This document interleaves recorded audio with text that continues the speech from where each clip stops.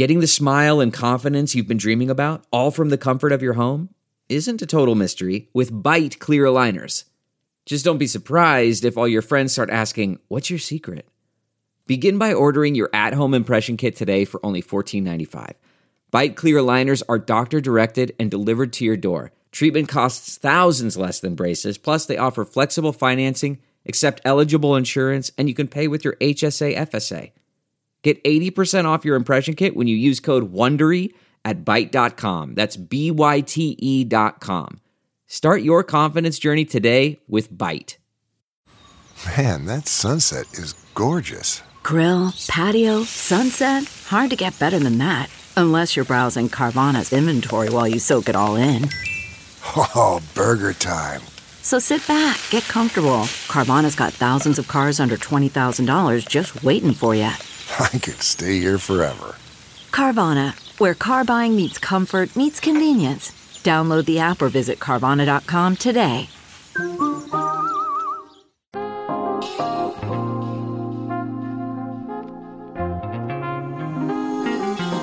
Welcome to China Corner Office, a podcast produced in partnership with SupChina, featuring conversations with business leaders from around the world about the challenges and opportunities of doing business in China, the world's most dynamic economy. I'm Chris Marquis, a professor of business at Cornell, where I teach and research on this same topic. Every episode, we talk to an executive at a company doing business in China and explore what has led to their personal and business success, and also some of the challenges they've encountered along the way. With geopolitical tensions between the US and China on the rise, understanding how business can compete in China is more important than ever. If you're interested in doing business in China or are looking for insights to adjust your current business strategy, this is the show for you. Thanks for tuning in. Hello, everyone. I'm Chris Marquis, a professor at Cornell's Business School. Welcome to this live SupChina CEO webinar of the China Corner Office podcast, a show focused on the leaders and companies facing challenges and opportunities of doing business in China. Today, we're kicking off a new partnership with the USCBC, the US-China Business Council, a nonpartisan, nonprofit organization representing over 200 American companies doing business with China. We'll have regular webinars and podcasts, particularly focused on the intersection between business and policy and how commercial relations will be reshaped under the Biden administration. To discuss these issues today, we have two leading thinkers on US-China relations, particularly in the commercial sphere. We have Craig Allen, who is president of the USCBC. Craig has a long and distinguished career in the US public service, serving many positions in Beijing, Taipei, Tokyo. He's also the former ambassador to Brunei and has served as Deputy Assistant Secretary for China in the US Commerce Department. Also, we have Robert Daly, who is the director of the Wilson Center's Kissinger Institute on China and the United States. You know, Robert's work on China is really amazingly diverse. He was the star of a well-known movie in the 1990s called Beijing Ren Zai New Yue, which is Beijinger in New York. He's led a number of university China programs and also served as an interpreter for many world leaders, including Jiang Zemin, Jimmy Carter, and Henry Kissinger. Craig and Robert, welcome to China Corner Office. Thank you so much. Great. So first, just sort of a set for our audience, setting sort of some of the ground rules. So, please enter your questions in the Q&A feature, and we can get to those throughout the discussion, as well as probably at the end.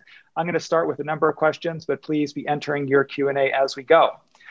So the first question I'd like to pose to both of you, and Robert, maybe you can get us started, is in regard to communication between the two countries. Last week we had a phone call between President Xi and President Biden, but looking at the reporting on that and the readouts, very different messaging. The US, I'll read a quote here, described it, the discussion focusing on Beijing's coercive and unfair economic practices, crackdown in Hong Kong, human rights abuses in Xinjiang, and increasingly assertive actions in the region, including Taiwan.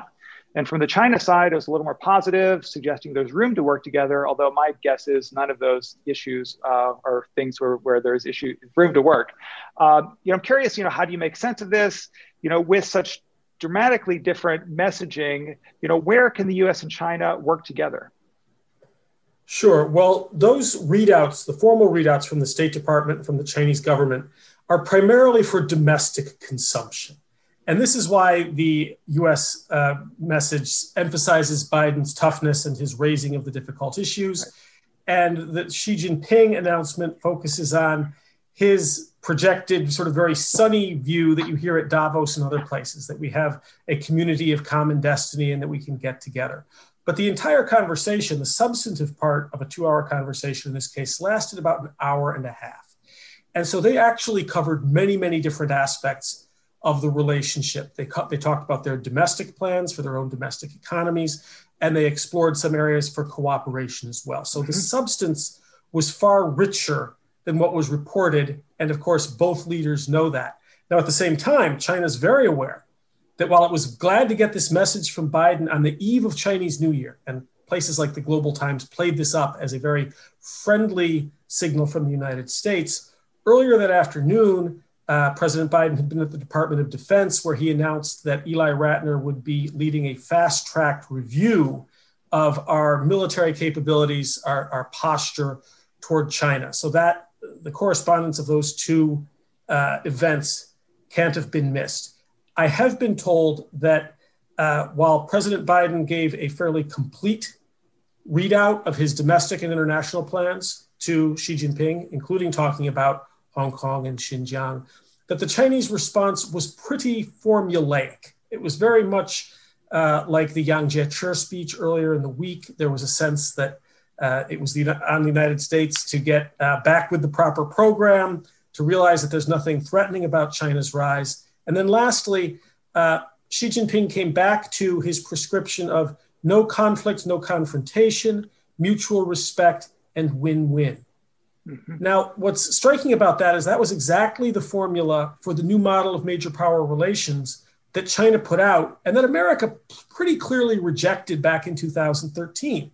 Not that there's anything wrong with any one piece of that. Nobody wants confrontation. But the Chinese side is saying, on the one hand, that everything has changed over the past 4 years. And yet we have the same formula, no new ideas yet. That said, it's early days, and this is largely about signaling at this stage. Yeah, it makes a lot of sense. I think signaling to domestic versus the international competitors. Craig, do you have anything to add to that? I would just add that preceding the two presidents' discussion, there was an earlier discussion by the Secretary of State and Yang Jiechi, and that was really, in a sense, setting the structure and the format for the latter discussion. And that was very important because it set the foundation on a number of structural issues. The U.S. acceptance of the one China policy, the fact that we were going to compete as well as to cooperate, and setting some really strong guidelines there for both leaders to respect the other's red lines, mm-hmm. so that we can move forward to a more collaborative agenda, possibly in the future, at least insofar as we're dealing with common global challenges. So I think that the two leaders put us in a good spot to move the relationship forward on a much more firm foundation. Great. Let's talk about some of those areas of potentially moving forward on the firm foundation. One of the reasons we're getting together is, recently the USCBC and the Wilson Center, had an event, and I think actually a sort of report out as well on the topic of bridging economic and national security interests. And I think, over the past 4 years, these have been maybe conjoined in a little bit more deeper way than they will be in the future. And I'm curious, if just some of the insights from those discussions, and maybe where some of the areas where there might be change for the U.S. and China to be working together more collaboratively, more constructively. Maybe Craig, you can start on this one. Okay. So bridging our national security and our economic interests is a real big challenge. because the national security side and the economic side have been going in opposite directions recently. And the national security debate has overwhelmed, to a certain extent, the economic debate. And it's useful to recalibrate and to take a look at how we can achieve both our national security objectives without compromising on our economic objectives. Both are very, very important. I think that the incoming Biden administration has articulated very well that the economic interests, and that is jobs for American working families, is of paramount concern. And it is, I think, a well understood truth that many jobs were lost in the United States in the recent trade dispute. Our research suggests that up to 250,000 jobs were lost as a result of the tariffs and the economic conflict, without necessarily furthering our national security interests. And so bridging the interests and satisfying both our national security and our economic interests is an important task, and one that we can do if we recalibrate. And the conference was looking at the various elements of that, from geopolitics to cybersecurity, to Congress, to global warming and climate, and technology policies as well. And so all of these areas are contested, all are important areas of policy debate. And I'm confident that the speakers at the conference all contributed practical suggestions in moving forward to advance our economic interests without sacrificing any of the national security concerns that we may have.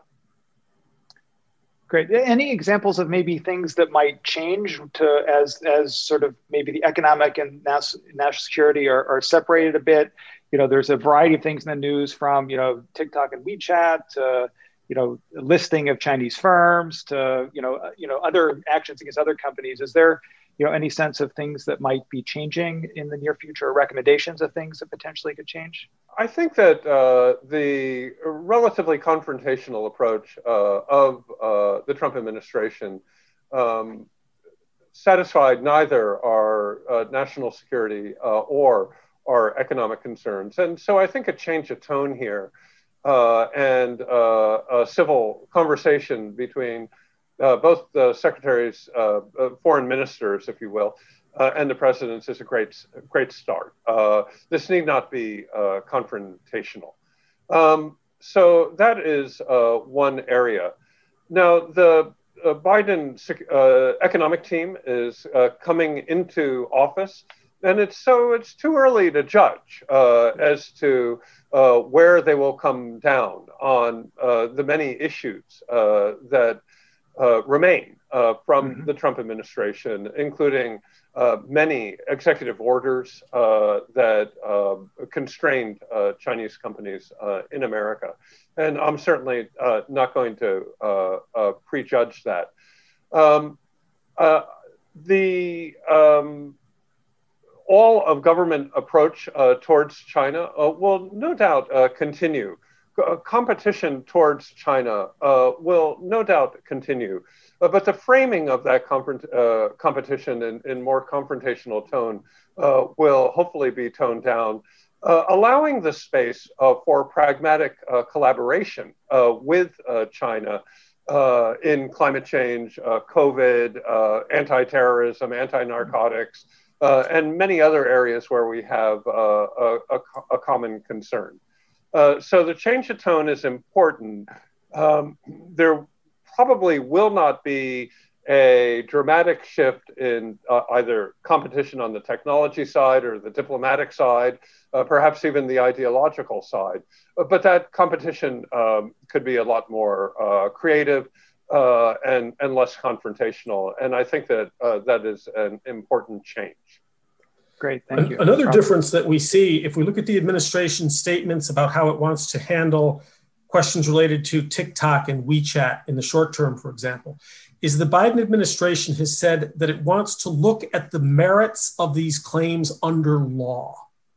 And that's a big shift from treating these companies based on imaginable worst case scenarios, which seemed to be the case previously. As far as we can tell from the public statements of the administration, they'll be looking at these cases primarily, or at least initially, through a legal lens rather than simply through a national security lens. Another thing that struck me during our conference and since is that we speak of bridging security and economic concerns as though these two are parallel. But there are many important senses in which they're not parallel at all. One of which, and I think this makes a big difference for the Biden administration, is that we understand our economic concerns vis-a-vis China fairly well. There are decisions to be made, but you can define what those interests are and why they're interests. Our security interests remain to be defined. And this, to me, is one of the great challenges for the Biden administration. What is the China challenge or the China threat, if you like, specifically? Under the Trump administration, security sort of ruled all, and worst case scenarios, the worst things that we could imagine, were assumed to be operative on the parts of the Chinese. If corporations, if universities, if NGOs, if the many Americans who work with China are going to be able to work with China in our national interests, knowing there's a competition, we need better guidance. And that includes real specificity about the nature of the challenge from China, the duration, the stakes, what it's likely to cost. And these are the big strategic questions that I hope to have answered by the Biden administration as clearly as possible. You don't get perfect clarity. This is a very dynamic situation. Fairly early on, because we can't speak of security and economic interests unless we define the security interests. And that's never really been done since we entered into this new era of competition. Chris, let me add the multilateral element here as well. I think the trade community was very pleased that the U.S. agreed to the appointment of a new WTO Director General Ngozi. The world is relieved that the United States has rejoined the WHO and indeed paid up dues and working member in good standing of the World Health Organization to address COVID challenges. So the multilateral arena is going to help to shape our competition and our cooperation with China going forward. And that's a very good thing for both countries to constrain themselves to those multilateral institutions pursuing global goods, changes the fabric of the debate and puts it in a much more constructive form, in my view.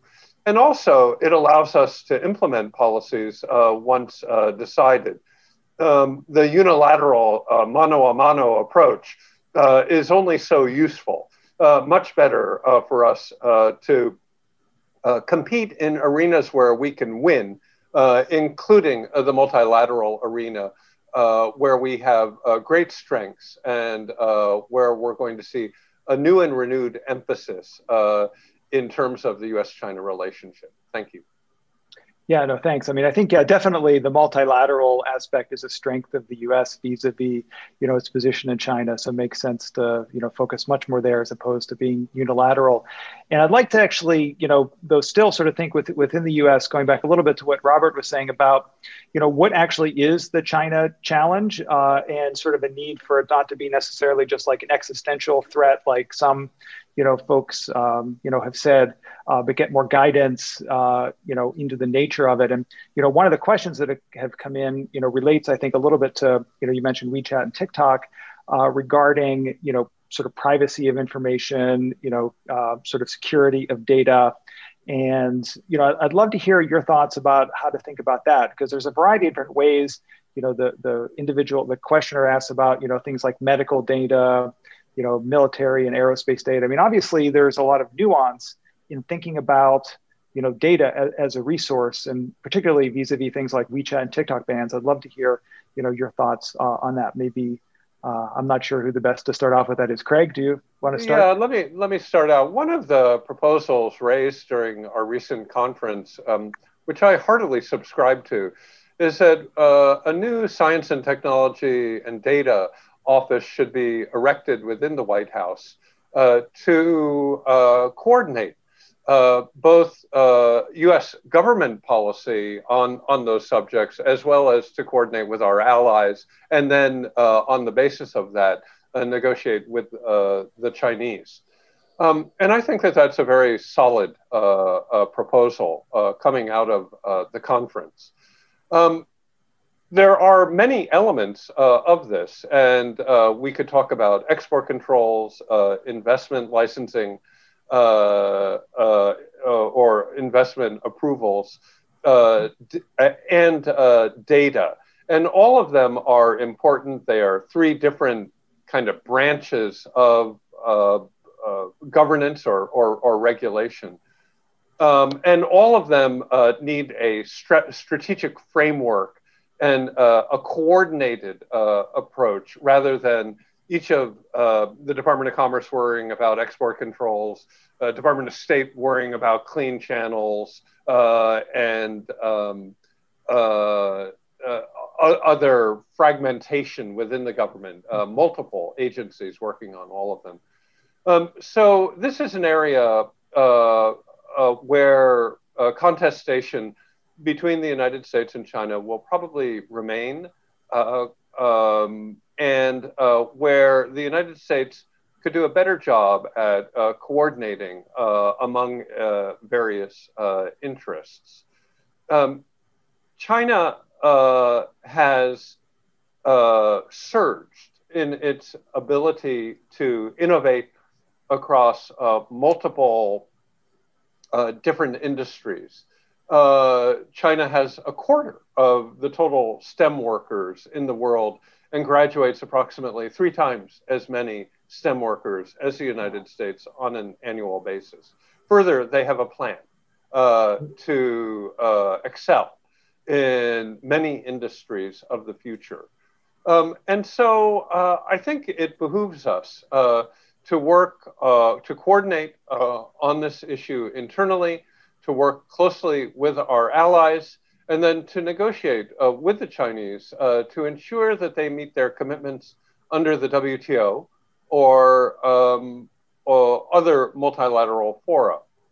I would note that recently the MOFCOM, or the Ministry of Commerce of China, has put the CPTPP agreement on its website. Now, that is a very interesting development.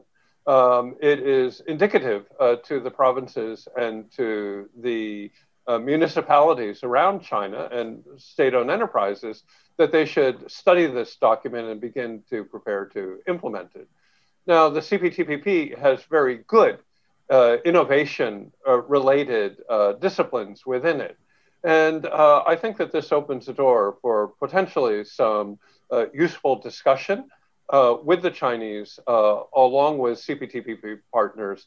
And of course, the Europeans have proposed a Trade and Technology Transatlantic Council, another very interesting idea, which in my view should be pursued.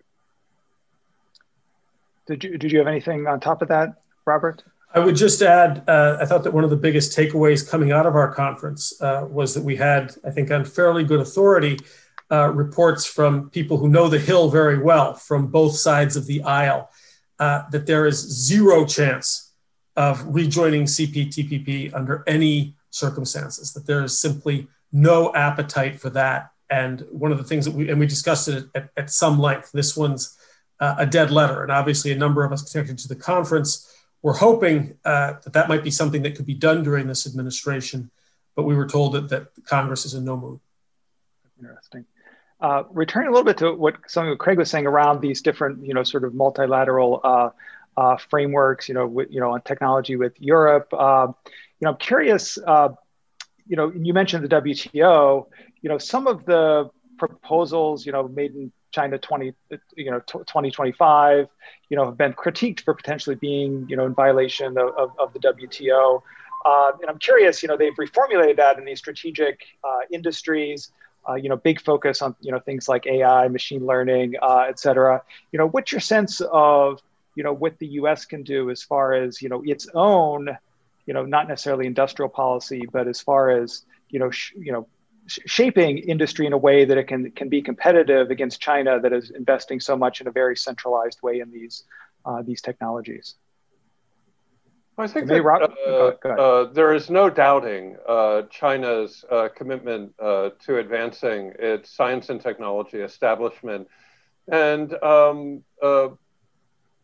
molding its society in accordance to new technologies. And they have the money and the technology and the people and the will to do so.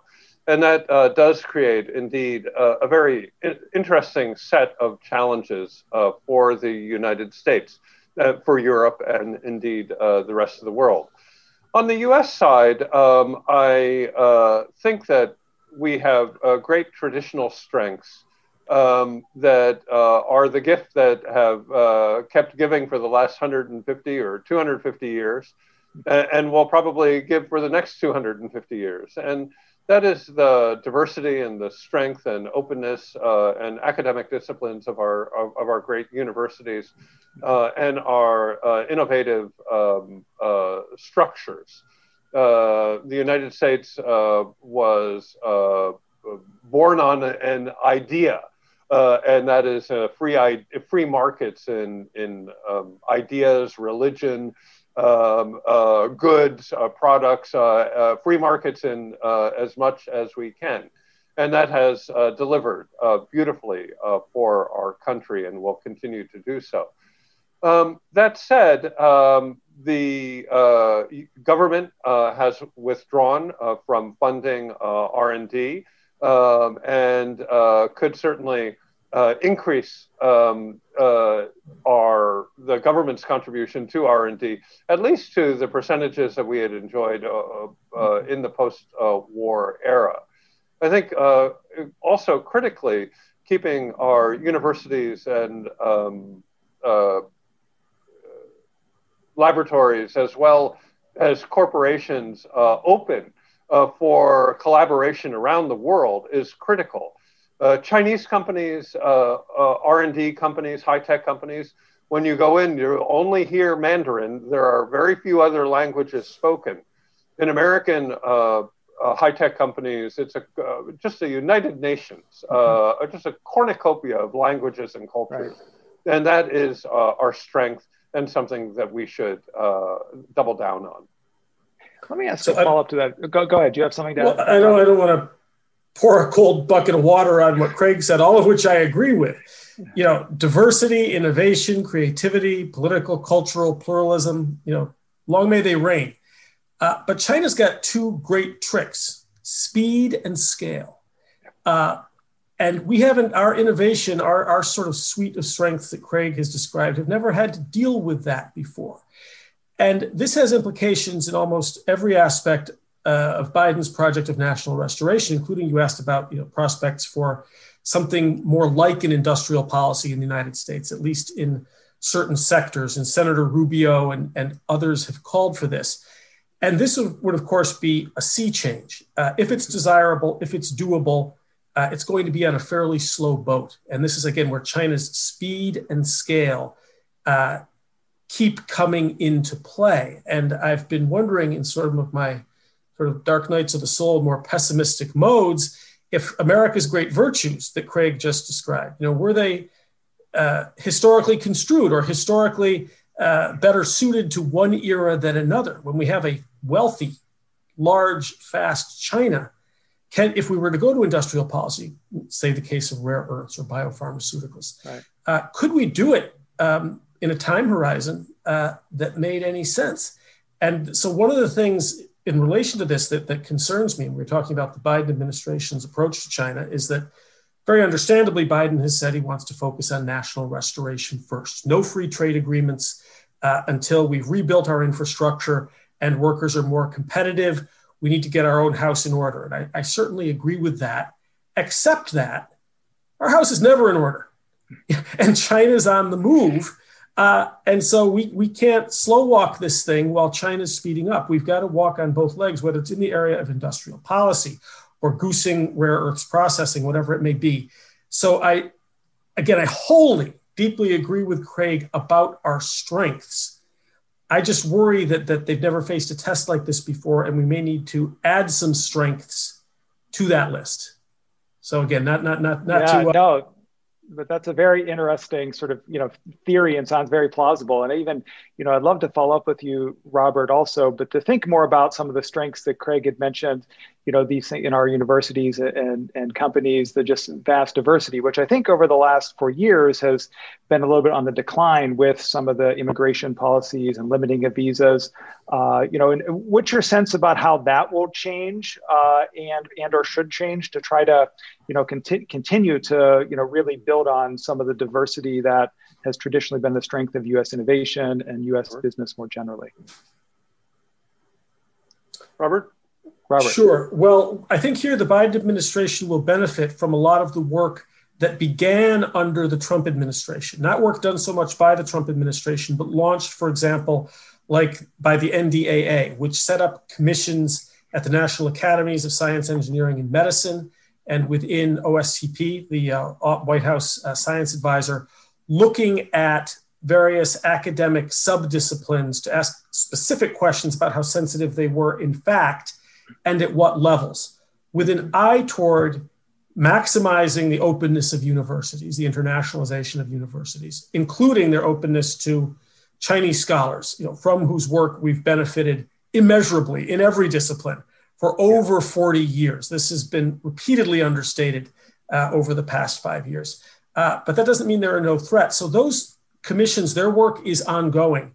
And I think we'll be seeing some of the results of that soon. And they're trying to take what they've called, I think it was originally a Secretary Gates's phrase of small yards, high fences, describe the truly sensitive areas as narrowly as possible and then make them as secure as possible while honoring openness.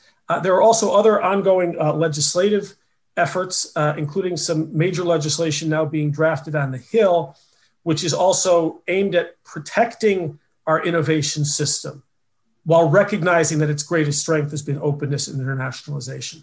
So I think that with a lot of rough spots over the past 4 years, and again, with an over-securitization of these questions about the academy, I think we ended up getting the questions about right and the dispositions about right. So now we're waiting for some of that, those research findings to come out as a guide to policy. So it's not the year zero for Biden on this stuff.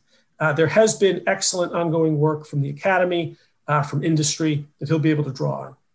That's great to hear. Relatively optimistic. Craig, did you have anything to add on the sort of university and human capital flow point? Yeah, I would only add that every university has its own procedures and processes, and many have tightened up over the last year and a half, 2 years or so, and that's a very good thing to see. Procedures concerning conflict of interest, for example, may not have been clear as they should have been. Processes of reporting income from foreign laboratories, for example, might not have been required in the past.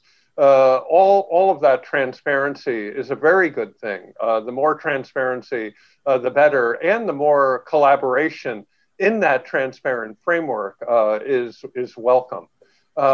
But conflict of interest and moral hazard and thousand talents type of activities that are unclear to the American host university, that type of activity should be curtailed. Yeah, definitely. I think then there needs to be a big, differentiation between espionage and fraud in some way, which I think sometimes in the media, maybe some of the investigations it's sort of presented in a little bit, not clear actually what the actual underlying issue is. I know as an academic with some experience in China, it's surprising to me that some of these transparency issues, because at least the universities I've been at are very conscientious in asking faculty multiple times a year about what their outside activities are. Are they earning any income? Is there, any connection to any, any universities in China? So it's interesting to me that, there continues to be this transparency issue, but I agree that it should be actually emphasized a bit more. The one question we have that came in sort of as a follow-up to this discussion, and particularly, around the sort of small yard, high fences idea of sort of, relatively narrowly defining an interest area and then creating large barriers, is any sort of specific examples in maybe even biology or medicine or high tech to sort of give listeners a good sense of, actually what that could mean? I don't think we'll know until we get the research products. Of course, all of the universities that have been doing classified work, they've won grants to conduct classified work. Those laboratories have never been open to foreign scholars. And so that shouldn't be a major issue.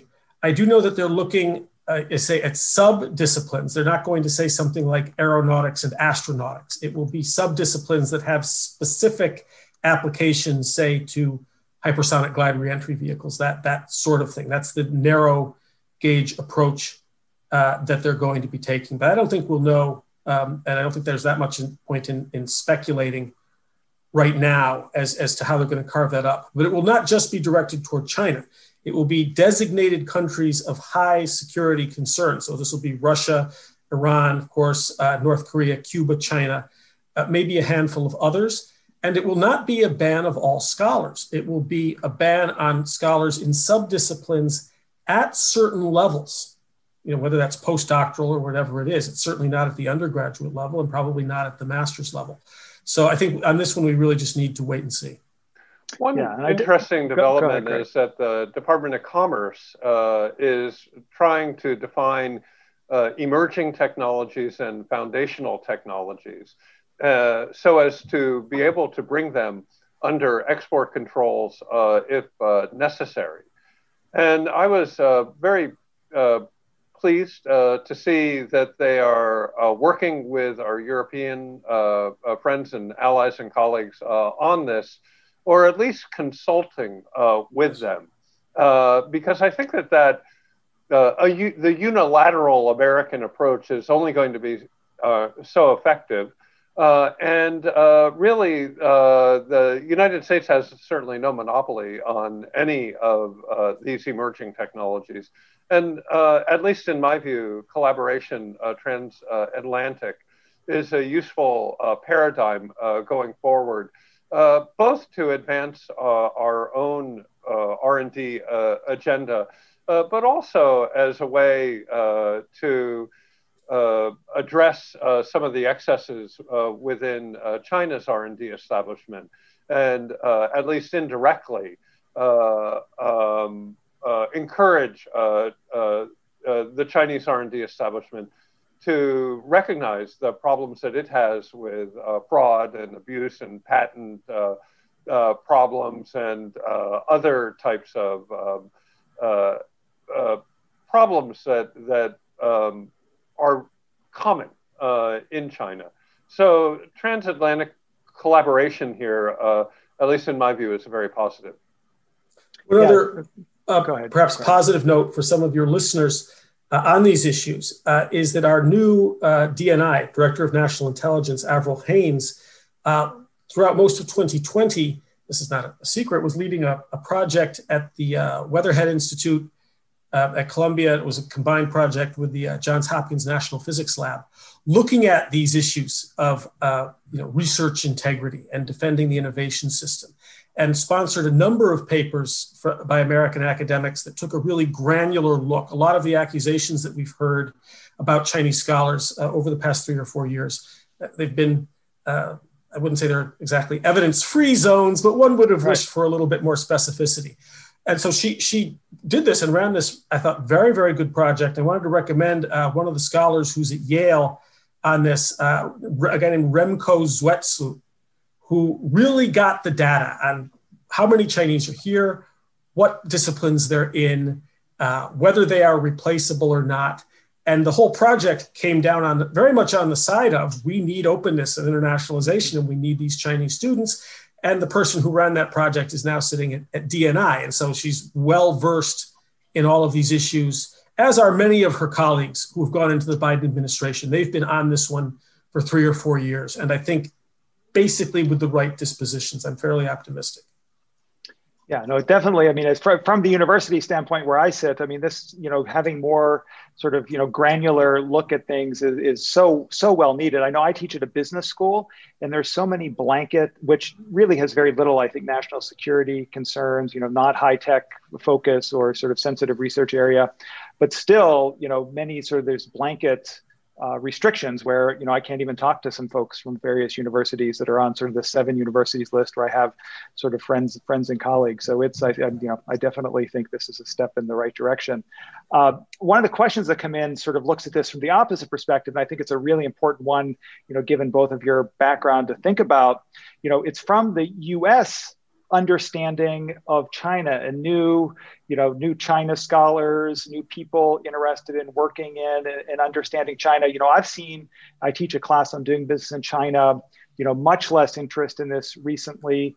I think on SupChina, maybe a month or two ago, there was an article about, there was, sort of retreat of folks studying China and China hands, so to speak. So I'd love to hear your thoughts about how we can keep open the dialogue in that direction too, and really continue to foster expertise on China within the United States. Craig, why don't you go first? Yeah. So there is no doubt that we need a lot more China expertise in the United States.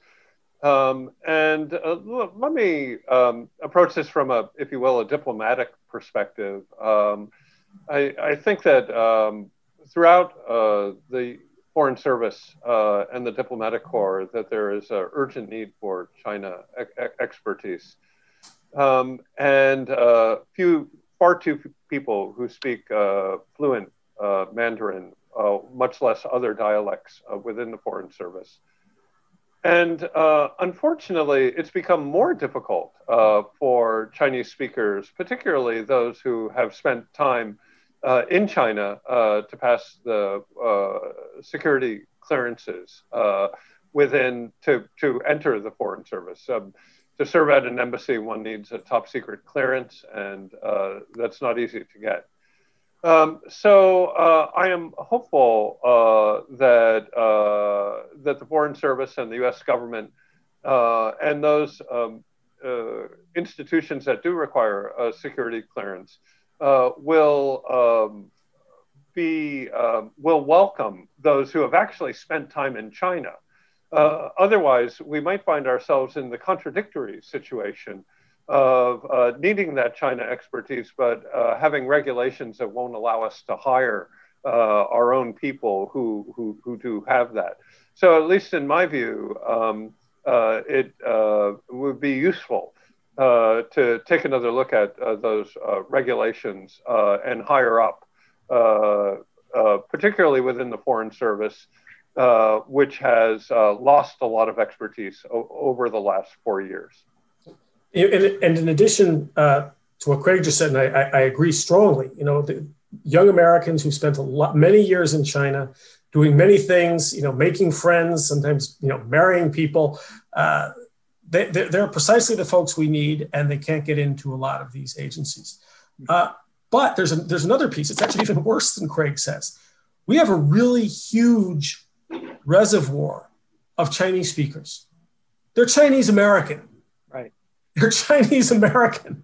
That's where the expertise is now, linguistic, bicultural, professional expertise. And they too, if they come into government, face a lot of restrictions for serving in China in many cases. And that's another piece, together with what Craig just mentioned, that we really have to look at, because of course that's where the expertise resides. And we keep much of it on the other side of the door. Great. We had a question come in, which I think sort of also relates to this sort of really, bridging understanding, in economic ways as well.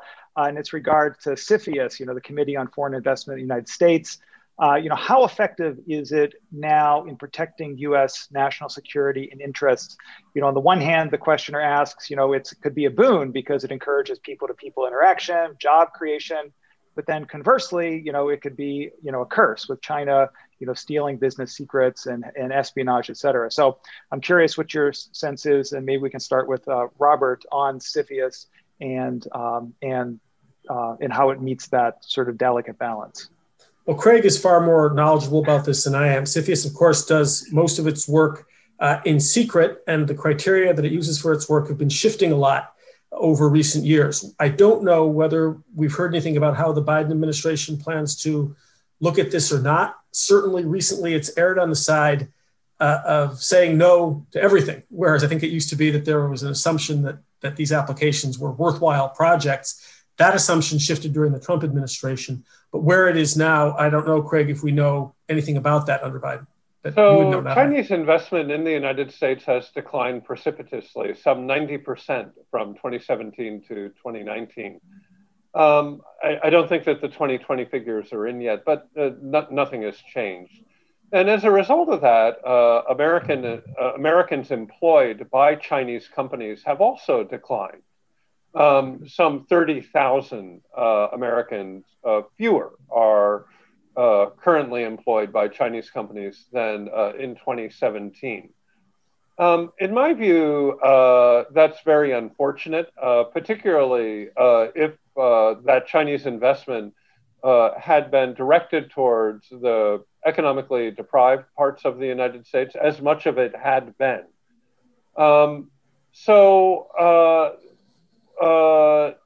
The CFIUS program is designed around export controls to protect American national security interests, but it has been applied much more broadly. And I think that tailoring it to industries where there are real national security concerns, particularly in high tech, makes a lot of sense. CFIUS and FIRMA are necessary. However, applying that to a yarn factory in Arkansas or a fish factory, fish processing facility on the Ohio River doesn't make sense, doesn't make economic sense, and hurts American working families. So I think a recalibration here would be very welcome and is urgently needed. The United States has a large trade deficit with China. Traditionally, the way to address a large trade deficit would be to welcome foreign direct investment in the industries that had been exporting to the U.S. If we close that off, then we condemn ourselves to a long-term structural imbalance with the Chinese that none of us want. Yeah, makes a lot of sense. So, I think definitely a theme of our conversation is just a need to, sort of understand the nuances. And it sounds like in a number of different, areas from, potentially CFIUS to, various academic areas, that those sort of ongoing, the understanding of that. And hopefully those will be clarified soon so that we can actually engage on them in the Biden administration. I'd love to turn a little bit to some more positive, we've hit some positive things, but mostly it's been in the areas of, restrictions or where we can sort of, be better in our relations. There's a number of areas where it's been discussed that the U.S. and China should really collaborate. There's really very strong shared interest. This could, climate, environment issues, potentially around like food security, policy, things like that. I'd love to hear, and maybe we'll also start with you again, Robert, what are some of the areas that, we could have some quick wins and really, work together in a productive way with China? Well, I think that the list has become sort of lao sheng changtan. It's almost become a clichéic list. There's an awful lot of talk about working together on climate change, although a lot of that togetherness is largely symbolic in international forum like the Paris Climate Agreement. Right. The Chinese have tended to look at this in terms of actual policies and reduction in emitted hydrocarbons as good on good. You do the best you can do. I'll do the best I can do. If everyone does the best they can do country by country, that's the best we can get. Where is the detailed technical collaboration in that area? There may be some prospects for that, but it hasn't been described. This has become a little bit of a throwaway line. Of course, we can collaborate.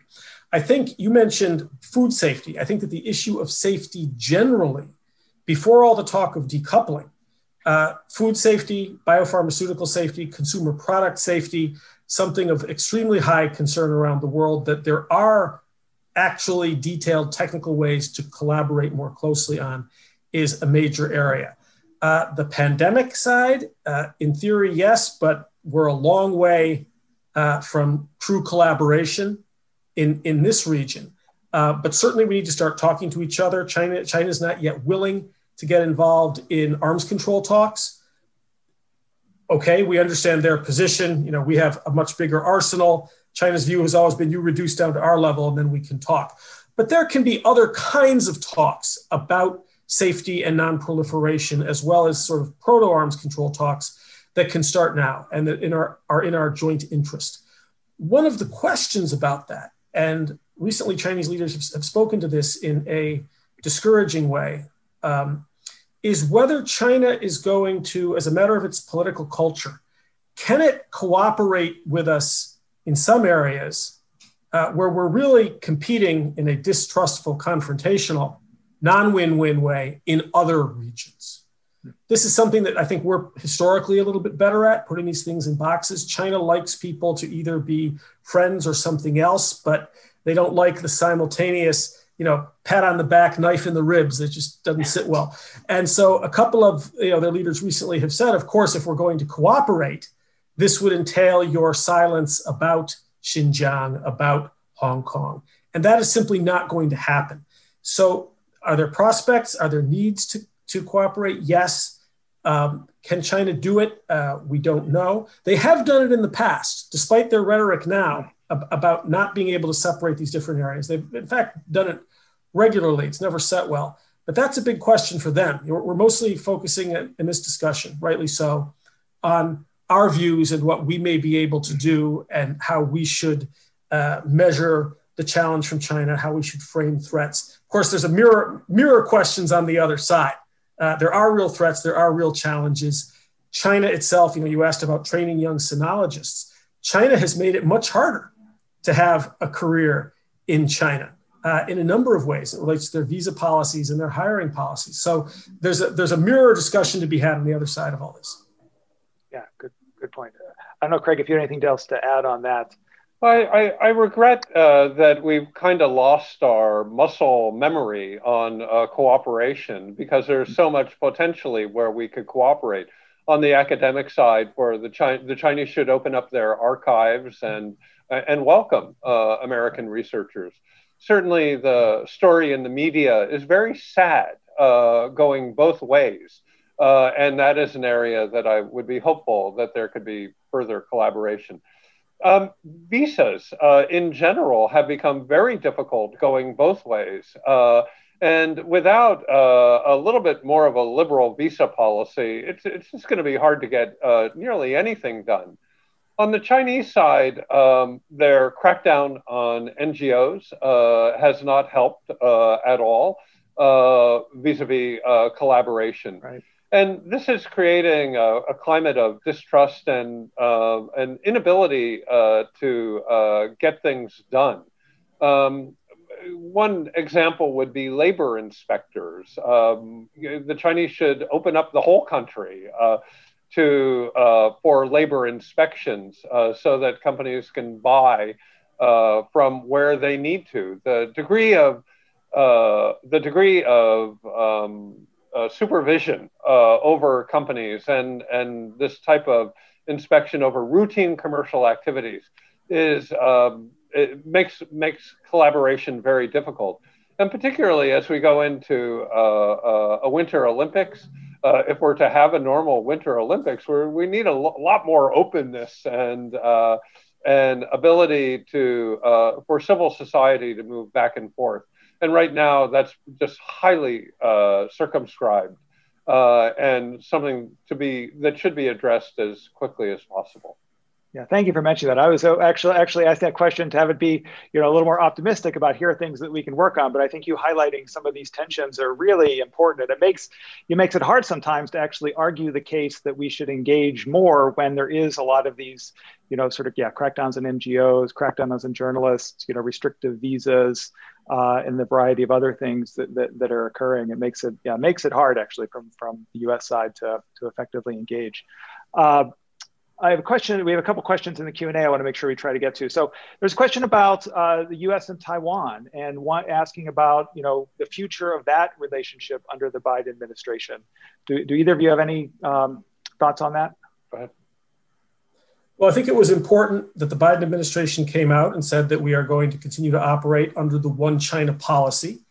Of course, there are flexible interpretations of the One China policy. And the Biden administration has also made clear that they will continue to look for certain kinds of international space for Taiwan.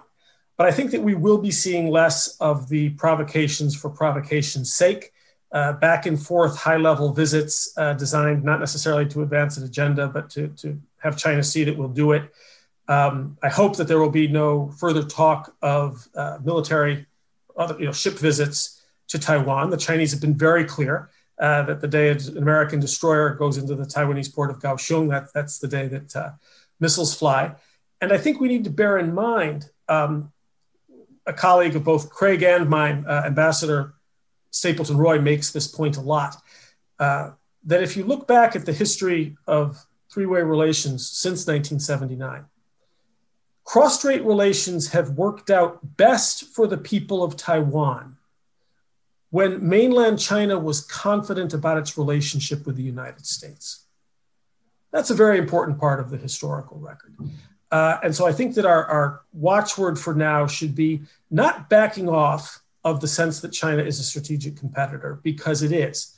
But we can aim for stabilization and less unpredictability in every sphere, and especially in the area of Taiwan, which is now more dangerous than it's been in decades. And I think that we do well to keep Ambassador Roy's historical observation in mind as we do that.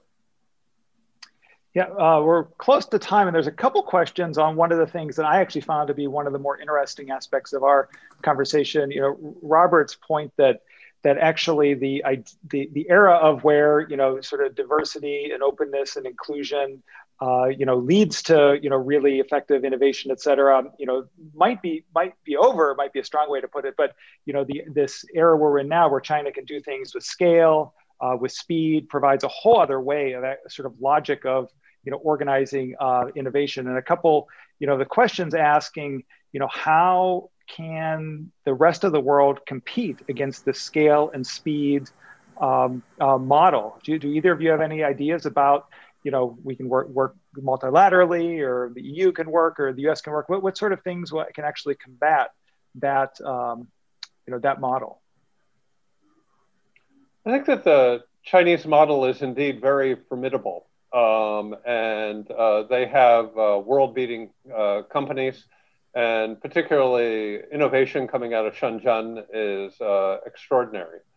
At the same time, as was in the case of Japan 25 years ago, the Chinese do lack the diversity that American and European firms enjoy. Further, there is a tendency to focus domestically on the Chinese domestic market rather than a global market.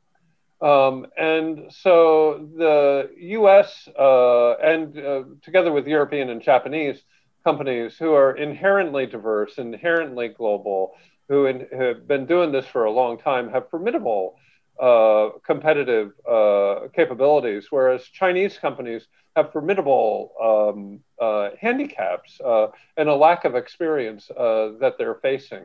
So we mustn't pretend that we can't, that the Chinese are 10 foot tall and they put on their trousers both legs at a time. Quite the contrary.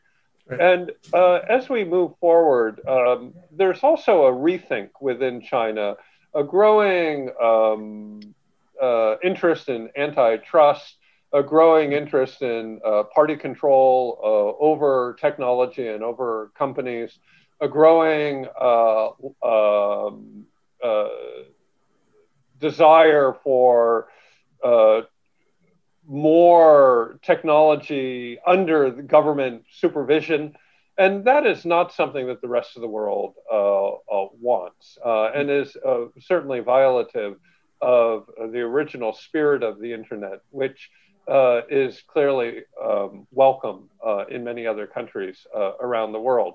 So we definitely have two innovation models that are competing with each other, and it'll be incredibly interesting to see which one proves dominant in which industries. Great, thanks. Robert, this was your point initially. What are your thoughts on this? My thought is that Ambassador Allen has given us an excellent answer. I think that's exactly the way to think about it. Excellent. Well, I just want to take a second to thank you both. I mean, I've learned a lot, and actually I'm feeling pretty excited about the next number of years to be, here, watching as things continue to develop, hopefully in a positive way. Having both of you involved in helping, set agendas, talk to leaders, really push this. A theme that I got was this idea that, we just need to really, dig in a much more nuanced way to understand, what actually might be a threat, what actually might be an economic opportunity. And so I just want to thank you both for joining us today. And just very much appreciate it. Thank you very much. And thank you all for joining in. Really enjoyed the discussion. Thank you, Chris. Thank you. Thanks for joining us on China Corner Office. This podcast was produced and edited by Chris Marquis, Kaiser Kuo, and Jason McRonald. Did you enjoy the show? If so, leave us a review on Apple Podcasts and let us know your thoughts. And don't forget to subscribe to the feed for alerts when new episodes are published. See you soon.